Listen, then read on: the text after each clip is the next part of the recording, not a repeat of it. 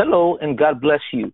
This is Pastor Jeremy, and what a delight to be with you once again on this Tuesday, July the 21st of 2020. And yesterday we began our week uh, continuing to study on our series on one day in the life of Jesus after he rose from the dead. And it has been truly magnificent what we have been learning. It's been truly awesome, the things that have been coming out. And one of the things that stood out for me yesterday was that, the blood of Jesus, it wasn't just for our sins, but it just cleansed not just our sins, but literally the heavens, the cosmos, the world itself.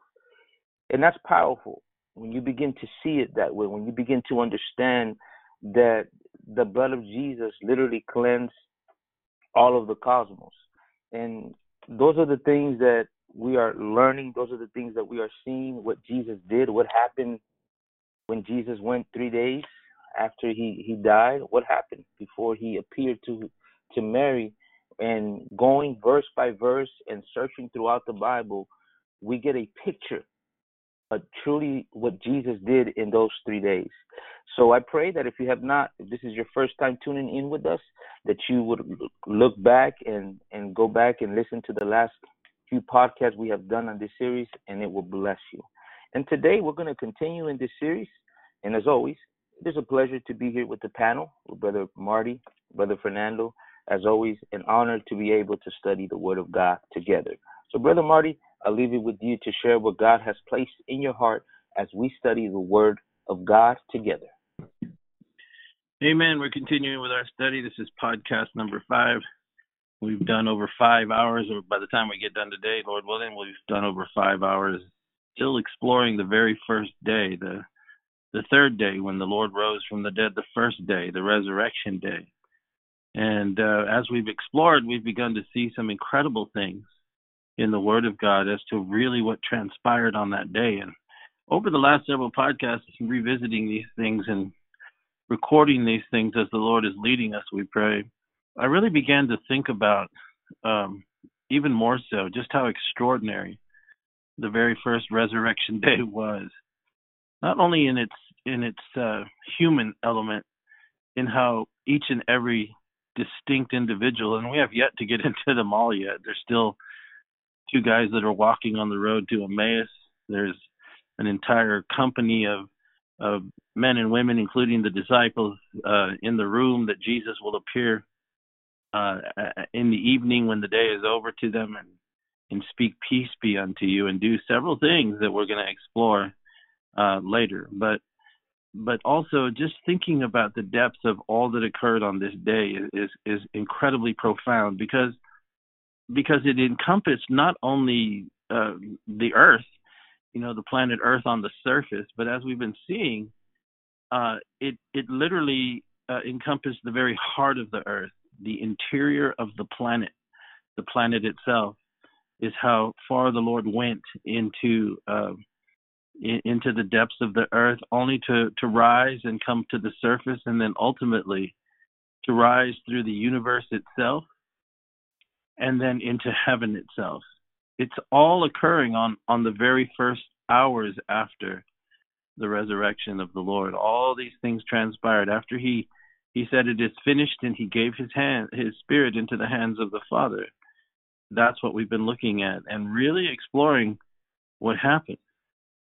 And it's vital that we understand these things as we continue to go forward. It's necessary that we understand, because this is the gospel. This is the good news. The gospel of Jesus Christ is so much more than going to hear some slick presentation, being moved incredibly emotionally if the speaker's halfway decent, and then Right. being invited to come forward to some platform, and you say a few words, and in Jesus' name you're saved, and then you go on your way. And the truth of the matter is, you've actually quite possibly, and only God knows, but I mean, you haven't really even heard the gospel, the true gospel of Jesus Christ and all that he accomplished. And how could we as individuals even exhaust such a subject, but there's so much more that we can explore and learn and understand the depth of what it is that the Father, the Son, and the Holy Spirit have accomplished and what is yet ahead of us. And so that's what we've been looking at. Yesterday we left off talking about Jesus ascending into heaven, and I want to continue there because there's so much that we just touched on, and we'll take a few moments today and dig a little deeper, and hopefully we'll finish today's podcast walking on a road with two guys on their way to Emmaus, and Jesus comes and joins them along the way on the very same day. So, Brother Jeremy, could you begin our study today? And those of you who have your Bibles, we encourage you to sit down and take some time with us. We thank you for joining us. We're praying for you always, those of you that are listening out there. Of course, we don't know all your names, but we know that we've been hearing reports from all over the country, really, at different times over the last several months. People have written, texted, friends telling friends. It's really exciting what the Lord is doing. So we're really honored that you would join us. And we encourage you once again to continue to explore with us and have your Bibles there as we begin. Brother Jeremy, could you start once again in John chapter 20, verse 17? Yes. Jesus said unto her, touch me not, for I am not yet ascended to my Father, but go to my brethren, and say unto them, I ascend unto my Father and your Father, and to my God and your God.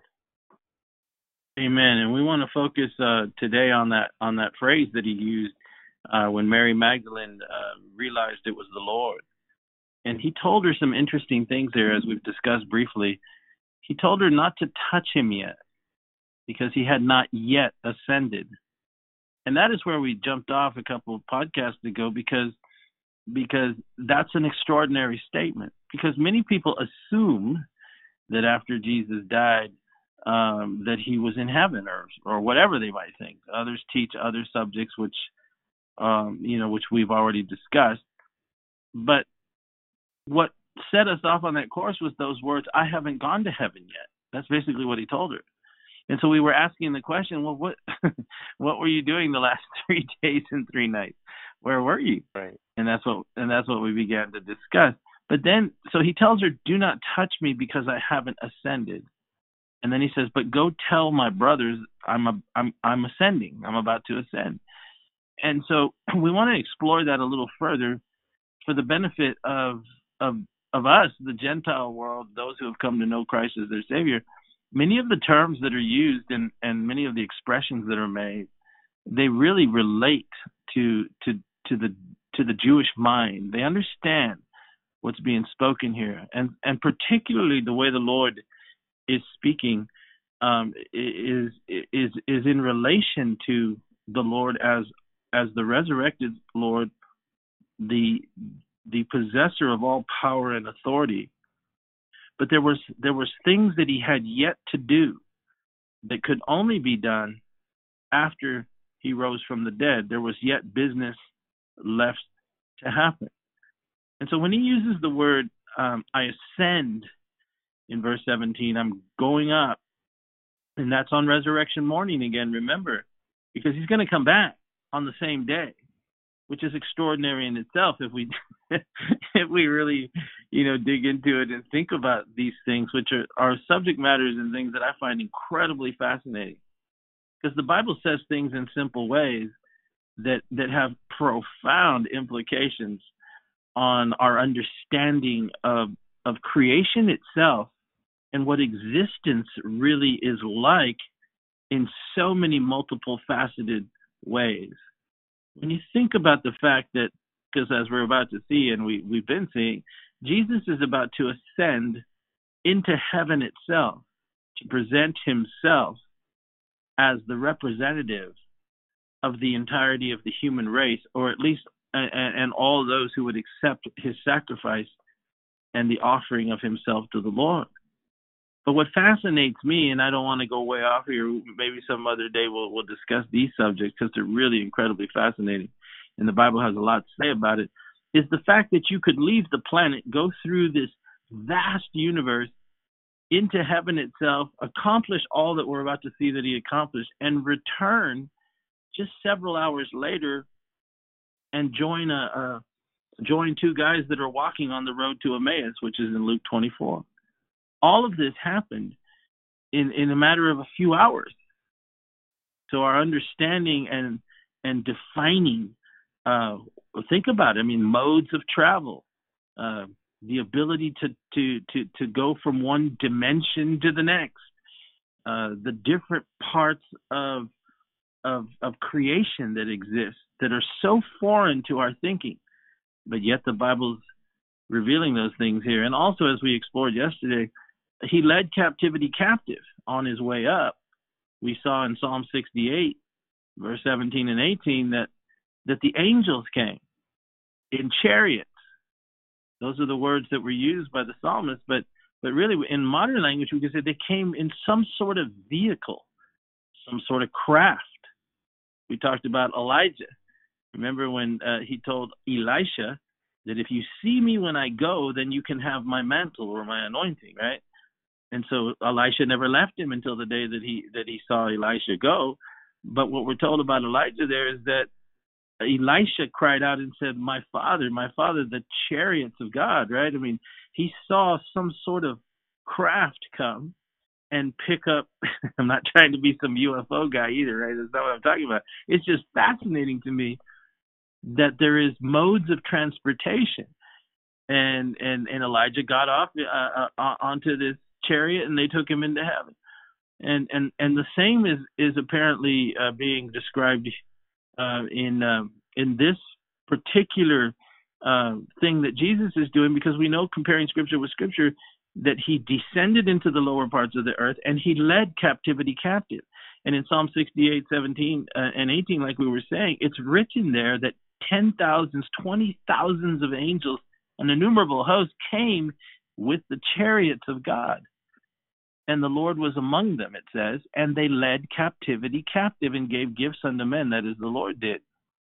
So while the Lord is on the surface talking to Mary and then revealing to her that he's about to ascend, the Scripture seems to be implying that the saints that had died in faith had now been rescued because the Lord had gone down into the lower parts of the earth. And for all intensive, curious purposes, they're actually loading them up on the heavenly bus, man, getting ready to take them back to heaven, which is really cool to me. Anyway, so I find that just fascinating, bro. I mean, I just find that incredibly fascinating, the kinds of ways that God, interacts with us, and how exciting and how magnificent our destiny is in the future. This is why we rejoice in the Lord. This is why we are excited about what the Scriptures reveal. And like Peter said, we haven't followed cunningly devised fables when we talk to you about the Lord. He said we were eyewitnesses of his majesty. And John said the same thing. We beheld his glory as the only begotten of the Father. When they described this great Savior of ours, this great King, they went to their grave refusing to deny him, refusing to recant the story and the gospel that they had been telling, refusing. And that is because, as the book of Revelation revealed, that they overcame the devil, Satan himself, by the word of their testimony. They loved not their lives even unto death. And, of course, the blood of the Lamb. They were saved. And then they testified. They lived by the way they lived, and all the way unto death. These are the anchors of our faith and the hints at the exciting destiny that awaits us. So now we pick it up here as we explore what I ascend actually means and what he was actually saying to the Jewish mind. And in our studies, we can learn what he was saying. Understand that he was about to ascend, as we'll see here in a second, into the very presence of his Father. He was pleasing and acceptable as the offering, the Lamb of God who takes away the sin of the world. But he had yet a duty to perform as the high priest, as the priest after the order of Melchizedek. that he would have to go into the Holy of Holies itself.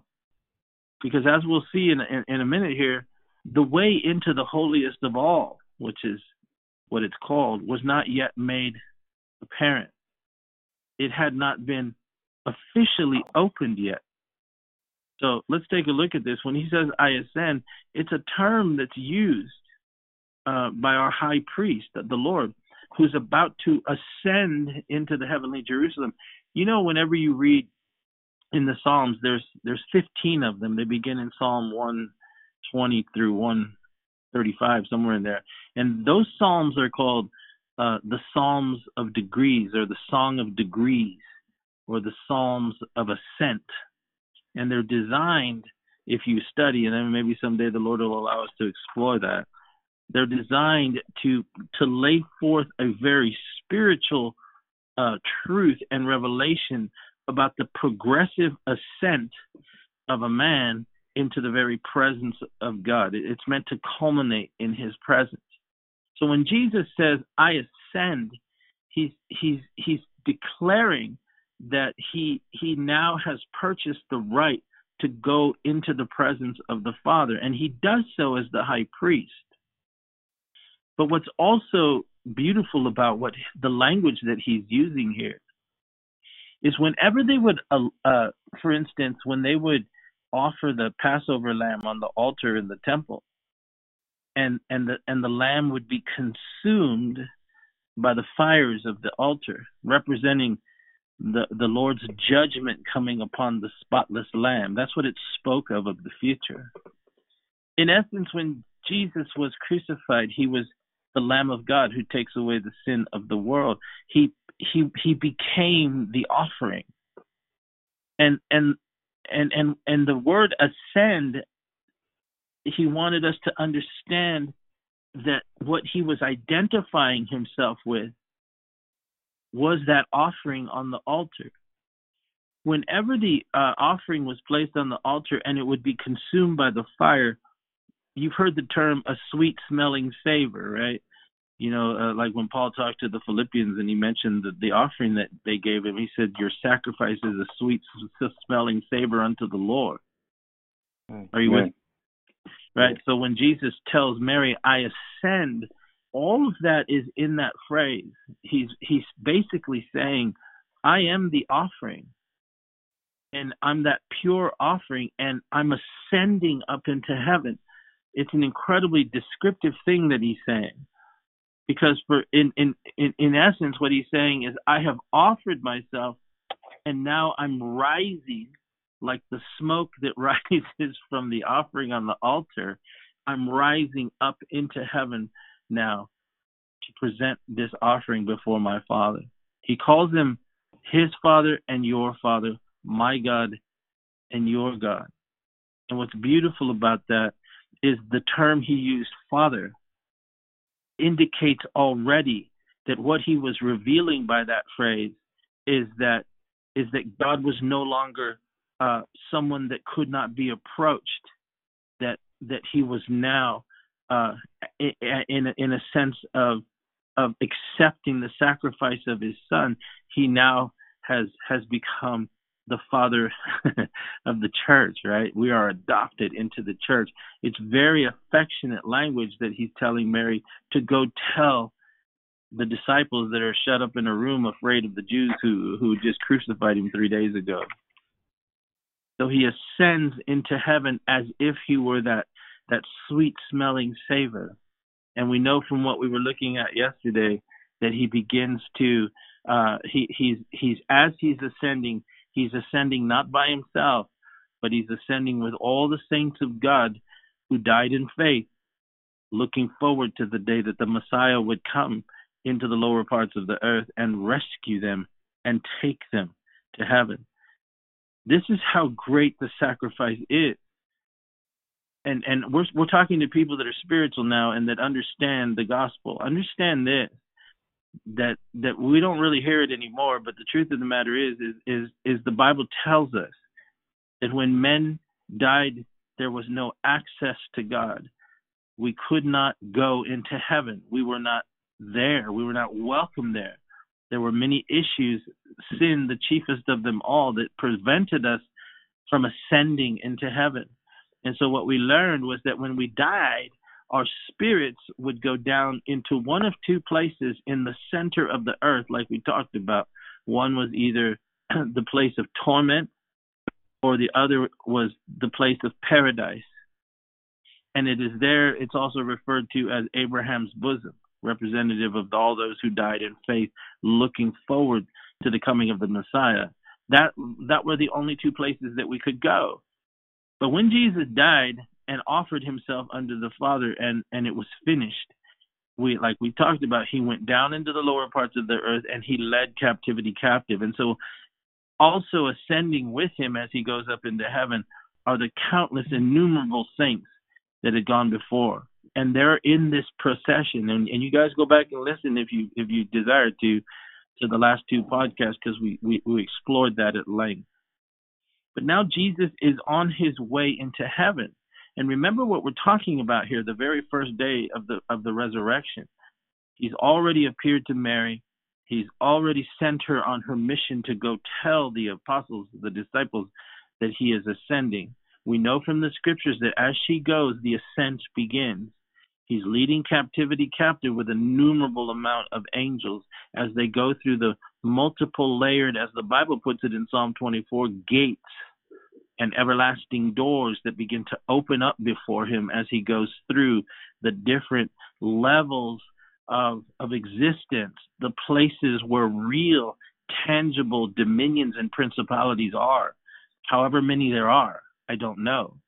But I do know that the Bible describes as he goes, he begins to cleanse the heavens by his very presence. He's done so with his blood. And he comes into heaven itself. And that is what we're going to look at. Because before he came back down to walk on the road to Emmaus, he had to go do what we looked at briefly yesterday. But let's take a look at some interesting things here. First, turn over to Hebrews chapter 9, verse 18 through 22. And we'll quickly begin our study today and look at what he did. Again, remember, he tells Mary, I have to ascend. And now we're going to see what we briefly looked at yesterday, what he actually did. Are you there, Brother Jeremy, in chapter 9? Yeah, chapter 9, verse 18. Yes, would you read verse 18 through 22 for us? Yes. Whereupon neither the first testament was dedicated without blood. For when Moses had spoken every precept to all the people, according to the law, he took the blood of calves and of goats with water, and scarlet wool, and hyssop, and sprinkled both the book and all the people, saying, This is the blood of the testament which God hath enjoined unto you. Moreover, he sprinkled with blood both the tabernacle and all the vessels of the ministry. And almost all things are by the law purged with blood, and without shedding of blood is no remission. And then go on to verse 23. Verse 23. It was therefore necessary that the patterns of things in the heavens should be purified with these, but the heavenly things themselves with better sacrifices than these. For Christ, in verse 24, he says, is not entered into the holy places made with hands, which are the figures or the types of the true. But Christ is entered into heaven itself now to appear in the presence of God for us all. And so as we were talking about, this is exactly what he was doing when he left earth, when he left Mary, and she goes to tell the disciples what he said, I'm on my way to ascend. This is what he was going to do. He was going to appear in heaven itself for us because he had yet to finish something, and that was to open the way into the holiest of all, where God's throne is and where his Father is. Because as we were being told here in Hebrews chapter 9, something very interesting, speaking of Moses and the tabernacle in the wilderness. that the tabernacle in the wilderness was simply a miniature type of the tabernacle in heaven. And when we say tabernacle, understand this: the tabernacle is considered only two compartments. The tabernacle is the holy place, and then the holiest of all, which is the Holy of Holies. And it is surrounded in the wilderness by linen curtains, like a rectangle. And then outside the tabernacle, which is covered with all sorts of coverings and things we don't have to get into, and curtains that block your way from seeing, there is the outer court. And in the outer court, there was a giant bowl, more like a miniature pool, if you will. I don't even know how to say it. Best way I can say it is like a jacuzzi, right? I mean, it was just this giant, big, circular thing filled with water.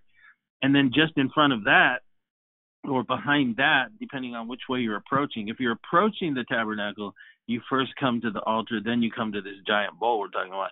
So right after that bowl, as we're backing our way up, we come to the altar. But the bowl and the altar, the brazen altar, are in what is called the outer court. And it is there that the sacrifice would be offered in the outer court. And so what Paul is revealing here is extraordinary, because he says it was meant to be a figure or a miniature model of creation itself. And he reveals that by talking about Christ entering into heaven for us and likening that to the Holy of Holies in the temple or in the tabernacle in the wilderness. And he says something very interesting, because what he's trying to reveal to us is the gospel itself. And he talks about how Moses, after he had spoken every precept in verse 19 to all the people according to the law, he took the blood of calves and goats with waters and wool and hyssop, and he begins to sprinkle the book and the people and all the vessels that are in the tabernacle. And he begins to enter into a covenant with them, which we now know is the old covenant, because it was a temporary covenant that was pointing to a permanent testament or new covenant. And he talks about that in verse 21, that he sprinkled with blood both the tabernacle and all the vessels of the ministry. And then Paul goes on to speak in some very deep terms as to what Jesus actually did when he ascended on the first day. He literally ascended up through the heavens. Now, there's something interesting here, because what we were looking at yesterday, and it's part of the first day of creation, of the new creation, or of the resurrection day, those few hours before he comes back to earth and walks on the road to Emmaus, having left Mary already, revealing himself, all that stuff we've been talking about. There's something very interesting here that we can learn from the tabernacle, and we can learn what happened when he comes with this great procession leading captivity captive, as we've talked about, the souls of the saints of old that he brought with him into heaven. They weren't allowed, in essence, to go into the Holy of Holies yet. So they had to be somewhere, and it's really cool when you look at it. And clues can be found, and it's not really a side note, it's actually what happened on this day. He's led this innumerable host of saints of old, the thousands and thousands of chariots of angels. The Lord is among them. The gates are being opened. The King of glory is coming in. And then I thought to myself, well, what happened to all these people? Because Jesus still had to go present himself to the Father. What did they do with him? And do we see a type of it? Do we see a veiled reference to them? And I think we do.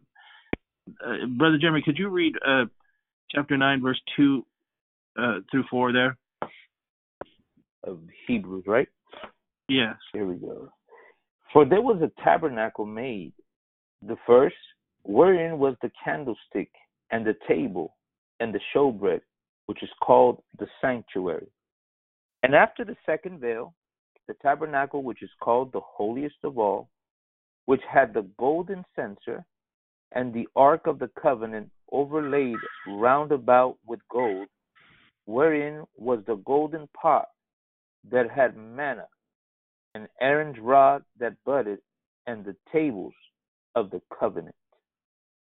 So here we see Paul describing what that earthly tabernacle looked like, which is supposed to represent to us the heavenly tabernacle. There's something interesting that he explains here.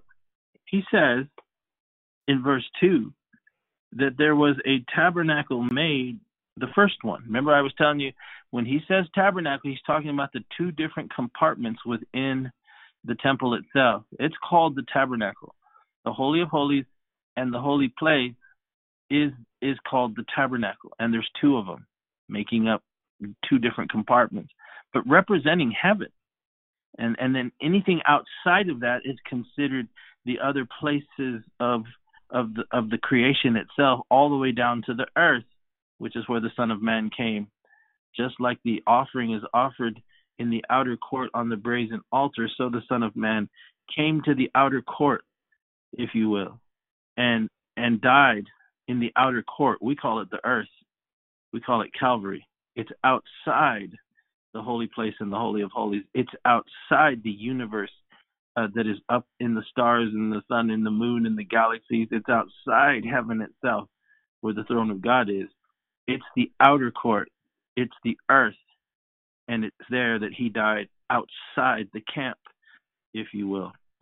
And I know it's a little deep for some people, but think about it. I think it'll bless you. But what do we see here? In verse 2, we're told there was a tabernacle made first. Inside the tabernacle is two things, actually three, but he references the two here. He says the first is the candlestick, and the second is the table with the showbread on it. And that's called the sanctuary. What we learn from this is something really neat, because what the Lord was revealing, although it was veiled and not understood by the Jews, us looking back at what he was actually saying can understand something here, and can also understand something that is pretty cool to me, is when he led this procession into heaven. I think what we're having revealed here is that there will only be a partial allowance of the approach to God allowed on Resurrection Day, until Jesus would present himself, and then the way in would be open and everyone would flood into the throne room. Check this out. So in verse 2, what we see are two things, right? One is the table and the showbread. Well, we know from studying the Levitical law and the book of Exodus and actually the Torah, right, the first 5 books of the Bible, that when God had Moses create the tabernacle in the wilderness, in the holy place, they made this table and they put these 12 loaves of bread in there. And that was to represent the 12 tribes of Israel. And so we know that in the holy place, there is a representation of Israel itself. But the candlestick is in there as well, all the way back, right, in the beginning. And so he was already revealing that the candlestick, which is a 7-branched menorah, that's what we call it, it is revealed what the candlestick really is in the book of Revelation. Isn't that right? Brother Fernando, could you turn over there and read that to us in, let's see, verse 12, I think it is, of chapter 1. Yeah, it says, "And I turned to see the voice that spake with me. And being turned, I saw 7 golden candlesticks. In the midst of the 7 candlesticks, one like unto the Son of Man, clothed with the garment down to the foot, and girt about the paps with a golden girdle." Yes, and then would you read to us? So we see the 7 candlesticks there, and then read verse 20 to us. "The mystery of the 7 stars, which thou sawest in my right hand, and the 7 golden candlesticks. The 7 stars are the angels of the 7 churches, and the 7 candlesticks which thou sawest are the 7 churches." That's incredible, right? Because that's what he had Moses make. He put the 7-branched candlestick in the tabernacle way back in the wilderness. before there was ever even any conception that there would be a Gentile church, right? And yet it was already there, hidden in the holy place. Now we see something really interesting here because we see both the table of showbread that has the 12 loaves of bread, that's Israel, the 12 tribes, and we see the candlestick. And really, when Christ led a procession, he led captivity captive. The church went with him. You know, the candlestick represents the church. The table of showbread represents the redeemed of Israel. The two of them went up into heaven, up before the throne. But there's something else in there, right? It's the altar of incense. The altar of incense, which stands right in front of this curtain, which blocks the way into the second compartment, which is the Holy of Holies, which is where the ark is. So when Jesus leads this procession into heaven, remember the Holy of Holies has not yet been opened up. It will be as soon as he presents himself, and that's what's revealed. And read this, Brother Jeremy, if you could, if you're still in Hebrews 9. That's what's revealed here in verse 7 through 12. Would you read that? But into the second went the high priest alone, once every year, not without blood, which he offered for himself and for the errors of the people. The Holy Ghost. Wait a minute, brother. I'll start with verse 5 and 6 because that brings us to captivity captives. Because remember, in the book of Revelation, what it is said of us is that we have become kings and what? Priests unto our God, right? So now read verse 5 and 6, because it is the shadow, it is the type, and that's what Paul's saying to us here. That's what he's revealing to us happened when Jesus ascended into heaven. Read 5 and 6 as well. And over it the cherubims of glory, shadowing the mercy seat, of which we cannot now speak particularly. Now, when these things were thus ordained, the priest went always into the first tabernacle, accomplishing the service of God. But into the second went the high priest alone, once every year, not without blood, which he offered for himself and for the errors of the people. The Holy Ghost is signifying that the way into the holiest of all was not yet made manifest, while as the first tabernacles was yet standing, which was a figure for the time then present, in which were offered both gifts and sacrifices that could not make him that did the service perfect as pertaining to the conscience, which stood only in meats and drinks and divers washings and carnal ordinances imposed on them until the time of Reformation. But Christ being come a high priest of good things to come, by a greater and more perfect tabernacle, not made with hands, that is to say, not of this building, neither by the blood of goats and calves, but by his own blood, he entered in once into the holy place, having obtained eternal redemption for us. Praise God. Praise God. So when he leads captivity captive, what's being revealed here, if you can see it, is that though we were made kings and priests by the faith in the gospel and the resurrection, especially the old saints first, because that's who went first, they were not allowed to immediately enter into the Holy of All, which is the Holy of Holies, where the Father was. And what's being revealed here is he had yet to present himself to the Father. Once he presented himself to the Father, what happened is the way was opened, and all of his children were allowed to come around him. There was still this incredible thing that's being revealed here, because what we're being told is that there was yet a place that no one could go, let alone us. And what he's using as an example and as an argument to talk about how things were now different but yet the old was portraying the picture of what Jesus would do. He says, remember that the high priest, and they were all familiar with this, right? He could only go into the Holy of Holies once a year on the Day of Atonement, and he could only go in there once a year, but then he would have to come back the following year, and have to come back the following year, and have to come back the following year. And so he says this proves that what he did, though it was sufficient on a yearly basis, it was not sufficient throughout eternity and forever. And so then he talks about Jesus, and he says he comes, and he comes with his perfect sacrifice, and he entered once and for all. Well, we know that hadn't taken place yet, because that's what he told Mary. I haven't ascended yet, but now go tell my brothers I'm ascending. Well, that's what he's talking about. I'm on my way as the high priest to present myself once and for all to Almighty God, my Father and your Father.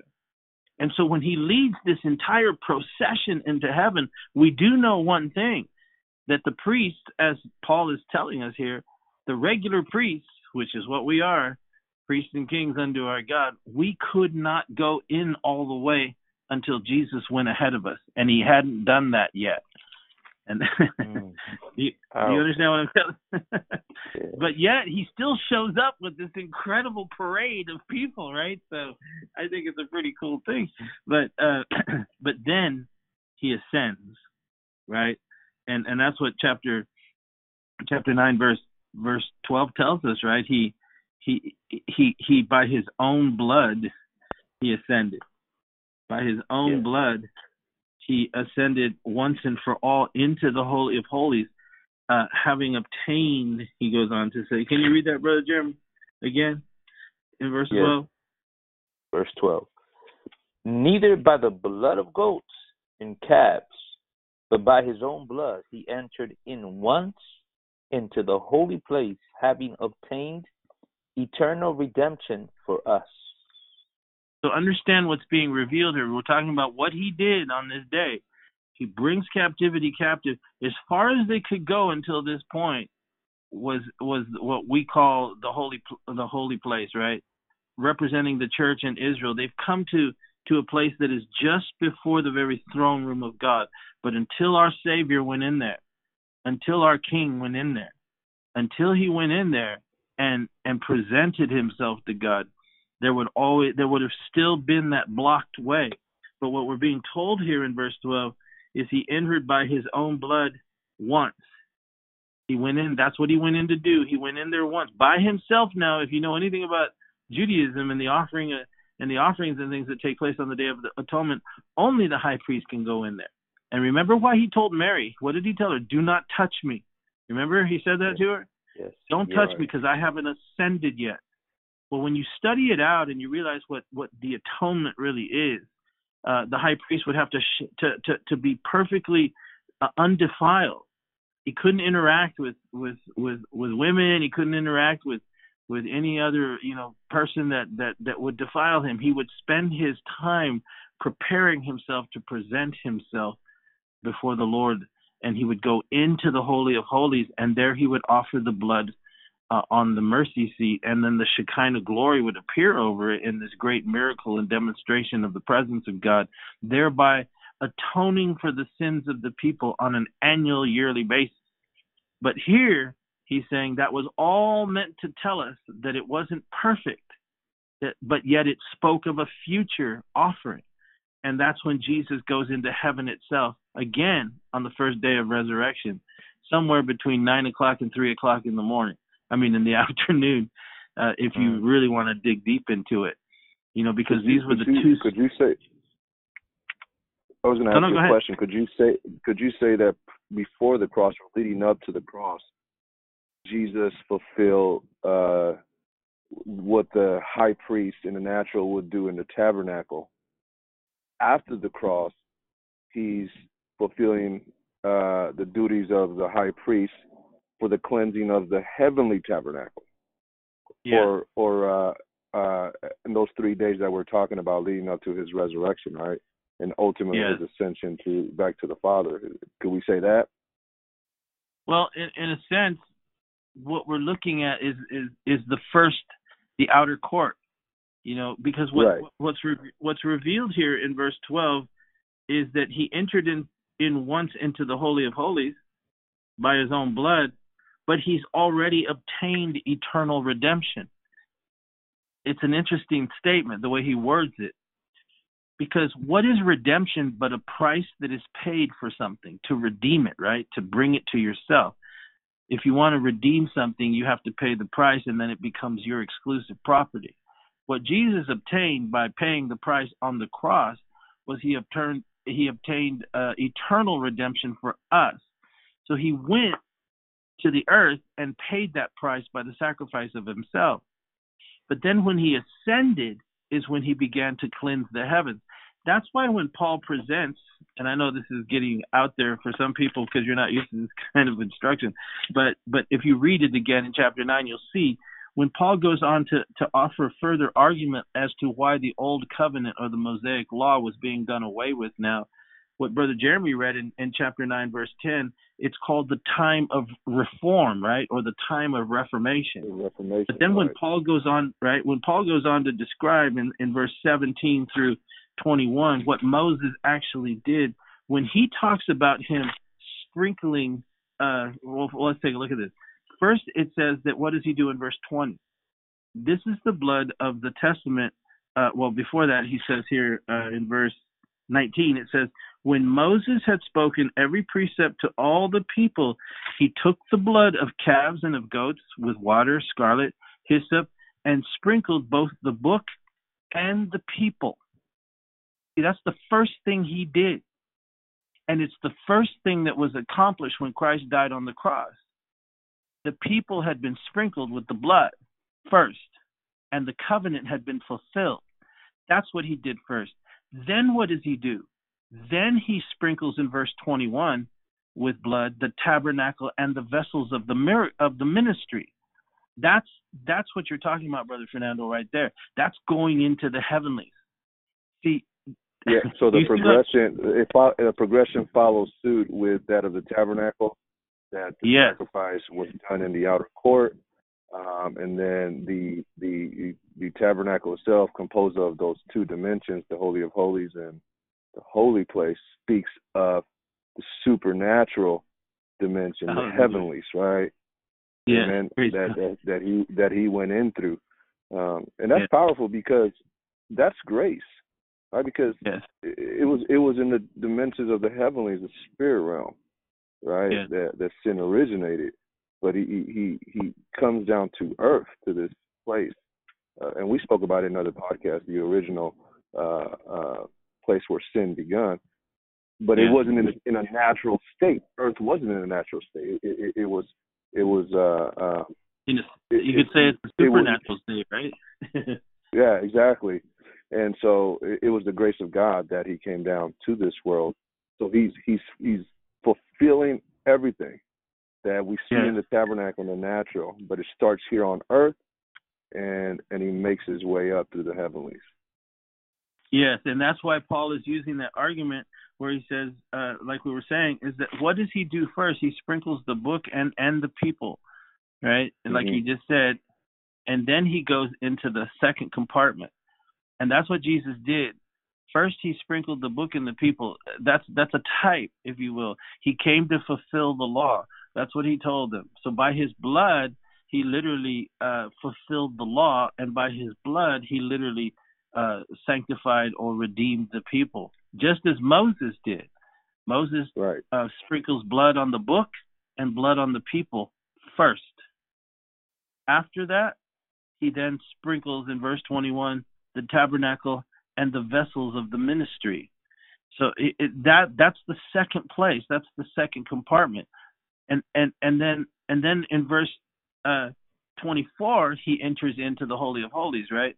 Because Christ has not entered into the holy places made with hands, which are the figures of the true, but into heaven itself, to appear in the presence of God, having obtained eternal redemption for us, he says, right, in verse 12.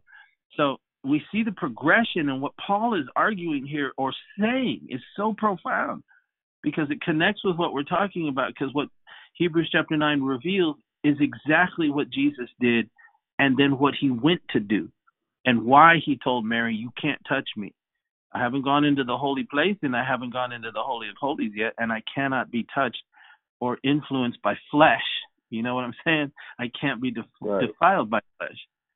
I have to fulfill the law completely, which leads the higher spiritual law, right? The eternal law, which leads all the way into the very throne room of my Father in heaven. It's incredible. He had to fulfill the prophetic pattern. So she, yes. and how much she understood it, obviously, he had to let her know. Yeah, right. He had to let her know. Whether she grasped it or not, we don't know. But he's basically telling her, "Look, I'm fulfilling something prophetic, right? That's spoken of me in the tabernacle, in the tabernacle in the wilderness. I'm fulfilling it in the spirit now, right? That's incredible, right? I mean, it's just absolutely incredible. And so he does exactly what Moses did, and what you said is a good way to put it, the prophetic pattern, because it was prophecy of what was yet to come. And so when we, man, we could talk about that. I mean, what we're talking about right now, I mean, it is so powerful. Yes, and it's so holy, man. I mean, it's just what he did. See, we haven't really dug into what our Savior did. I mean, what he did cost him everything. That's why God says, your throne, oh God, is forever and ever. A scepter of righteousness is your kingdom. You're anointed above all your fellows, right? I mean, it's just, he's God. When Paul Jesus said, it's like Paul said, Brother Marty, and when we think of the reconciling of all things, we just think of us, mankind, earth. Yeah. No, it literally means the reconciling of the cosmos, the unseen and seen world, what's tainted by sin, and that's what we have to see. So when Jesus is telling the woman, don't touch me because I haven't yet ascended, he's basically saying, I'm reconciling all things that you can't even see right now. Yes, that's incredible. You can't even see the things that I'm reconciling right now. And that's like so powerful, like you're saying. It's so marvelous, so grandeur. I mean, it's so grand. It's so, and it feels like we do it no justice, right? Yes, sir. We can't see into the things of the Spirit, as the Lord told Nicodemus. And this is what we're trying to put forth to the people. Like, look, understand what took place. It was something that is beyond our comprehension and understanding, and it's so powerful. Praise God. Yeah, it brings tears to my eyes, because the more that you explore this, as marvelous and magnificent as it is, and we don't, I mean, if we had 1,000 poets here, we couldn't do it justice, right? Like I like to say, I mean, we couldn't describe it. It's indescribable, like you pointed out the other day, Brother Fernando. John wrote in his gospel. I suppose if we wrote everything that the Lord did in his earthly ministry, he said that every single book on the planet wouldn't even be able to hold it. So magnificent is this King of Kings, this Lord of Lords. Understand that he went into the very Holy of Holies by himself as a human being, as a man. Hallelujah.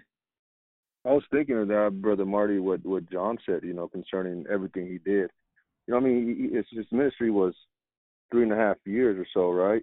And you suppose you can write everything he did in 3.5 years in a book, but the ramifications that literally spilled over into the spirit realm with every little word that he uttered, every act that he did, it had incredible ramifications. And that's why if we begin to write the ramifications of his very life on earth, it transcended the natural.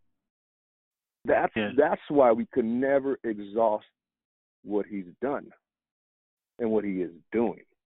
And that's what we're talking about right now. Yes, praise God. Brother Marty. Go ahead, brother. Yes, sir. And maybe you could help me out. I pray that I can say it right. But even before the what happened when Moses put the tabernacle and he was instructed by God. But even we can even go even before time. Didn't Lucifer kind of hold kind of a high priest position in that, obviously he messed it up, right? And then as almost as if God gave Adam an opportunity, we messed it up. And now Jesus comes to fulfill what we all messed up and establishes it forever. So we can even, that's the way I'm thinking right now. You can even go back even before time when Lucifer had some type of position of a high priest of sorts.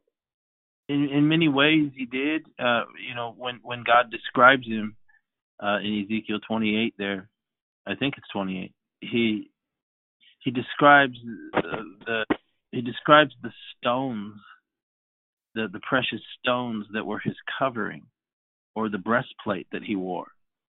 There's 10 of them described there, but they're missing 2, right? Because the high priest on earth had 12, right? And so in many ways he was a high priest, but he was a high priest in some sense for the angelic creation, the angels, but not to us.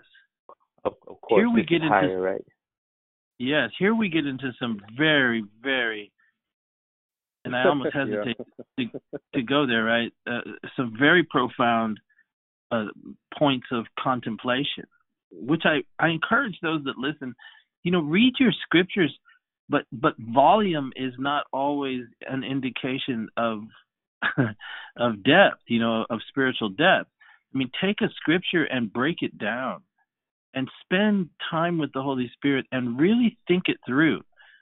It's almost as if you walk around it, climb up on top of it, go underneath it in your mind, in your spirit, and let the Spirit of God reveal to you the most, like Brother Fernando was just saying, the ramifications of every single word that was uttered by the Son of God are so profoundly deep that they are meant, and the cumulative force of what he said and spoke is meant to, like Jesus said, you will know the truth and it will set you free.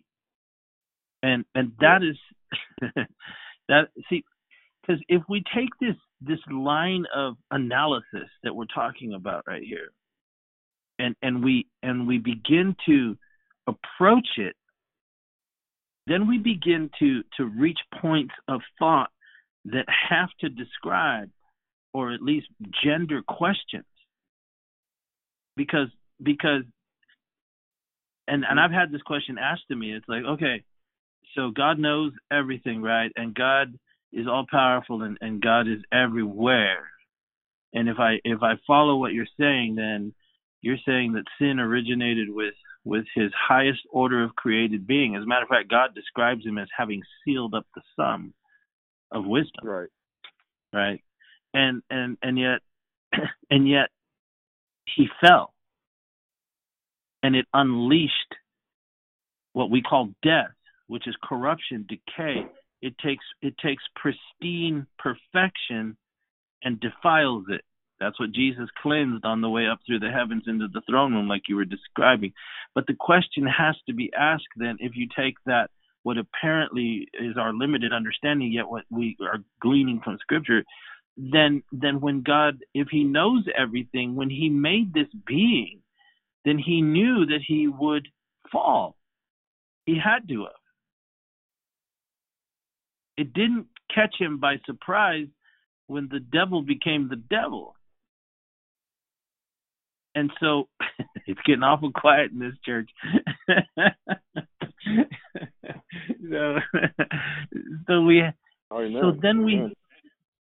So we have to ask then, God understand, and this is, I'm stumbling when I describe this and where I've come to in these kinds of thoughts, right? Our Father in heaven intended, as the Bible tells us, to work everything after the counsel of his own will. He knows what he's doing. But in order for perfection in any act of creative thought, process, or manifestation, and for it to come to pass, then every avenue of exploration of its perfected state has to be understood and explored within the counsel of his own will. And so if there was any other way, Jesus told us that. Other way for what? To come to the place of a new heaven and a new earth wherein dwelleth righteousness, and to arrive there with perfect balance and symmetry, then every aspect and possibility had to have been explored before the very first word was ever uttered. And so in that kind of a context, and I know this is kind of out there, right, as far as meditative thought, but in that kind of an understanding, we begin to understand scriptures when God says, my thoughts are not your thoughts. As high as the heaven is from the earth, so are my thoughts from your thoughts. But understanding that, then we have to understand that everything that God does is perfect. And really what we're looking at here in the gospel is that God has not done anything except he's done it himself. Right. And his ultimate, and one of the things, not ultimate, but I might have been ultimate, I don't know, but one of the things that he always wanted was to create man in his image, to have a fellowship with sons and daughters, but in a world where there would be no possibility for any kind of sin, death, corruption. But how do you do that? How do you even begin the process? Even the Lord reveals quite possibly early on when he decides to destroy creation with a flood, he says concerning mankind, it has grieved me that I have made man on the earth. It's a sad thing for him, but it's a necessary thing, because in causing us to be formed and born as the human race in a temporary dimension of time and space, he limited access of our understanding. And so that if we fell, and he knew we would, we could be accounted as being in ignorance until he provided the way for our redemption and a fuller revelation of what it is that he was doing and how he saved us. So when Jesus talks about nobody can take you out of my hand. Why? Yes. Because we're born from above and not below. We're born again. Any thoughts? No, it's almost, you said it well. It's almost like he did us a favor. It was, where he could say we were ignorant to these things. And he made us a little lower than the angels, right? To protect us. And to protect us and to ultimately redeem us, right? And to be adopted as sons of God. That's incredible. That's incredible. If we can understand that,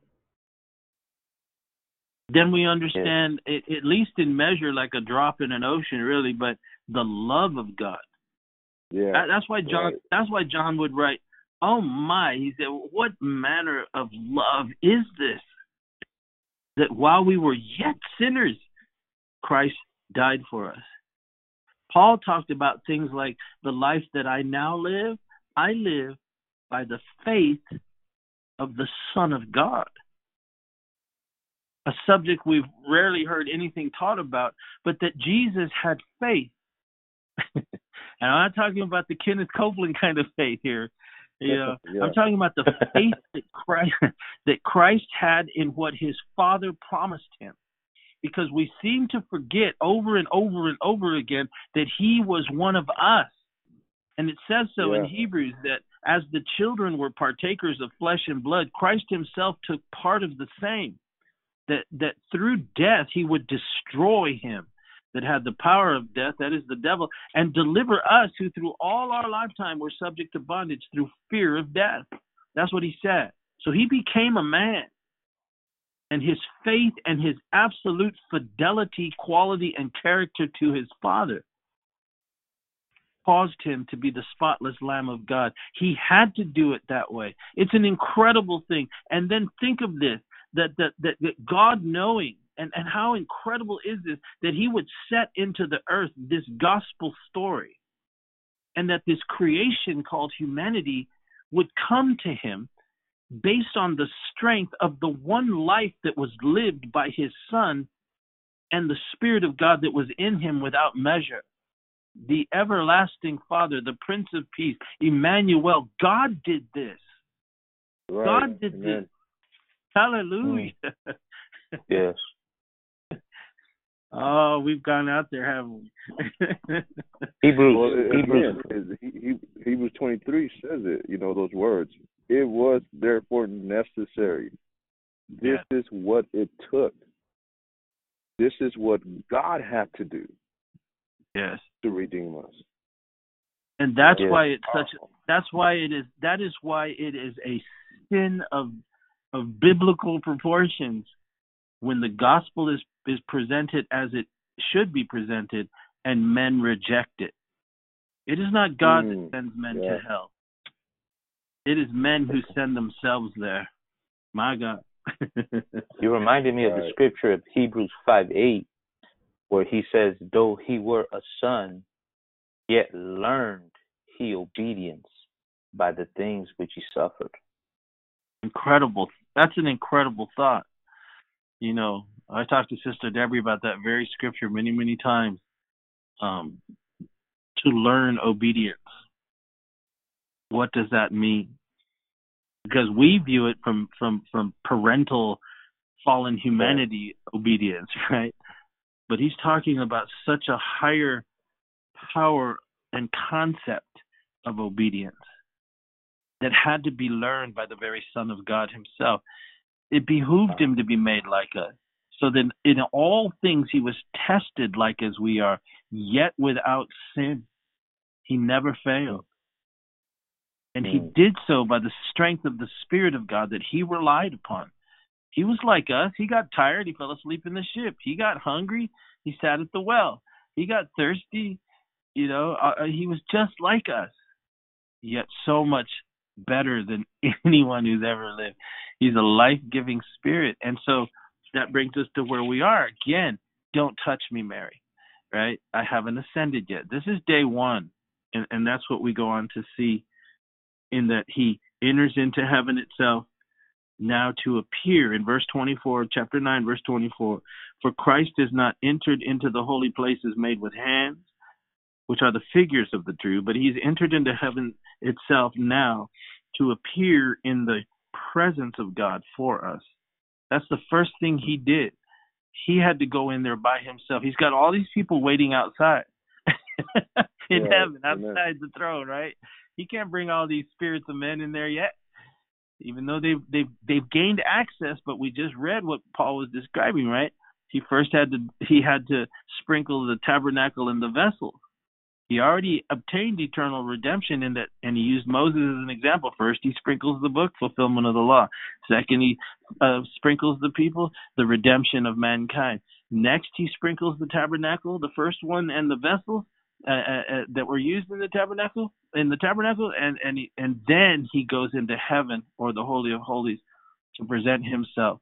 And until then, there still wasn't access, but he had cleansed the way up until heaven itself, and just outside, wherever the throne room of God is located in heaven, only he could go in there.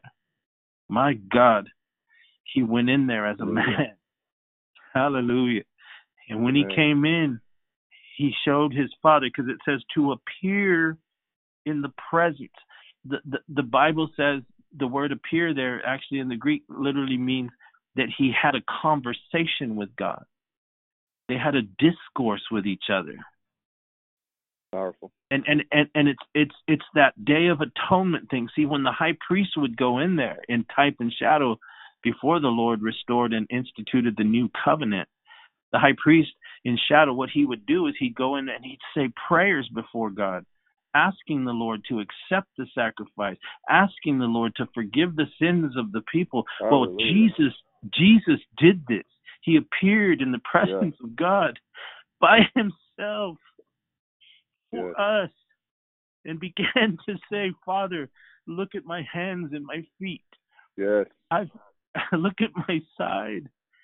I paid the price. Will you accept this sacrifice? Hallelujah. Hallelujah. And will you forgive the sins of all those people I just led captivity captive? They're in heaven now, Father. Would you forgive their sins? And those that I'm about to go down and talk to, will you forgive those sins? And I don't know, brother, but I think that's that last part of Psalm 24 where it says, lift up your gates, you everlasting doors, and the King of glory. Who's the King of glory? He says, the Lord of hosts. Lord. He is the King of glory. Lord. I think that was God saying, open the gates. Glory. Hallelujah. And now Paul says, hey, I know to be absent from the body, it's to be present with the Lord. Glory to God. Amen. And he goes on to say, now, therefore, let us come boldly into the throne room of God. Hallelujah. Yes. Oh, my Lord. We serve a King of Kings. That's why he's called the King of Kings, the Lord of Lords. Glory to God. And then that's why we go on in verse 28. Brother Jeremy, can you read verse 28 for us? 9:28. So Christ was once offered to bear the sins of many, and unto them that look for him shall he appear the second time without sin unto salvation. My God, you know what he's saying there? He's referencing the Day of Atonement. See, because they used to wait outside. They used to wait for him to emerge from the Holy of Holies. But every year he'd have to go back in there. But what he said right here is that when he told Mary, I'm ascending, he went and appeared. And he said, when he came out, he said he didn't come out with a temporary stay of execution. He said he came out with salvation. Hallelujah. Without sin. Hallelujah. He saved the whole thing, man. That's what he's saying. And then he says, those who are looking for him, did he appear without sin unto salvation. Which brings us to Luke 24, which is where we'll pick it up tomorrow. Finally, I pray. But look what happened. Having obtained eternal redemption, having presented himself to the Father, I know it was God who said, open the gates and let them all in. Hallelujah. Glory to God. Hallelujah. And Jesus, then Jesus has to appear, right? He has to appear without sin unto salvation. And he leaves heaven and he comes down to Luke 24, late in the afternoon now, probably around 3:00 or so. Can you read that, Brother Jeremy, verse 13 through 17 in Luke 24? 13 to 17. Here we go. And behold, two of them went the same day to a village called Emmaus. Help me here, brother. Emmaus. Emmaus. Emmaus, which was from Jerusalem about 80 furlongs. And they talked together of all these things which had happened. And it came to pass that while they communed together and reasoned, Jesus himself drew near and went with them. But their eyes were holden that they should not know him. And he said unto them, what manner of communications are these that ye have one to another as ye walk and are sad? Yeah, I mean, that's just so cool to me. They have no clue where he just came from. I mean, everything we were just talking about, man, he's so cool. I mean, you want to talk about cool. This is cool. Because what he does, he sees them too. Remember what we just said. Unto them that love his appearing, will he appear the second. That's what he's doing here. He's appearing to them. They love him. But they have no idea yet why he's appearing to them. But he's fulfilling atonement. And he's appearing, only this time without sin. He's not going to have to be a sacrificial lamb. He comes back having obtained eternal redemption for all humanity. And it's so cool to me. He says, what you all talking about? Why are you so sad? If you only knew what I just heard in heaven, boys, you wouldn't be sad at all. Open the gate. Hallelujah. Hallelujah. And we know it was the same day because they go on to say, read verse 19 through 21, Jeremy, and we'll close with it. And he said unto them, what things? And they said unto him, concerning Jesus of Nazareth, which was a prophet, mighty in deed and word before God and all the people, and how the chief priests and our rulers delivered him to be condemned to death and have crucified him. But we trusted that it had been he which should have redeemed Israel. And beside all this, today is the third day since these things were done. It's the same day, brother. Yeah. He went all the way to heaven. Did exactly what he told Mary he would do. He obtained eternal salvation for us, and now he leaves the Holy of Holies and comes back outside and appears to two. And we'll pick it up from here tomorrow. We know it's the same day because they just testified to it. And now he's walking on the road with them. It's late in the afternoon. He's on his way after he reveals himself to these guys to come to his disciples and say, peace be unto you. Those words carry so much more weight now. After these 5 podcasts, we've explored this very first day of resurrection than they ever have to me, ever. We serve a mighty Savior. We owe him everything. And it's our privilege to call him Lord and Master. And we long for his return. And we pray that somehow, some way, some of the subjects we've talked about today are very much not, shallow into the pool kind of stuff. But our Savior's coming, and it's about time we get to know just exactly who he is. He's the King of Kings, the Lord of Lords. He's the only begotten of the Father. Can you say amen? Amen. Amen. Amen. To all our listeners, take time, if you can, tonight to read chapter 24 and read the story so that tomorrow when we study it, I know God will speak to us in deeper levels. Amen. We pray that you have been blessed today. We pray the Lord bless you and keep you and keep looking up.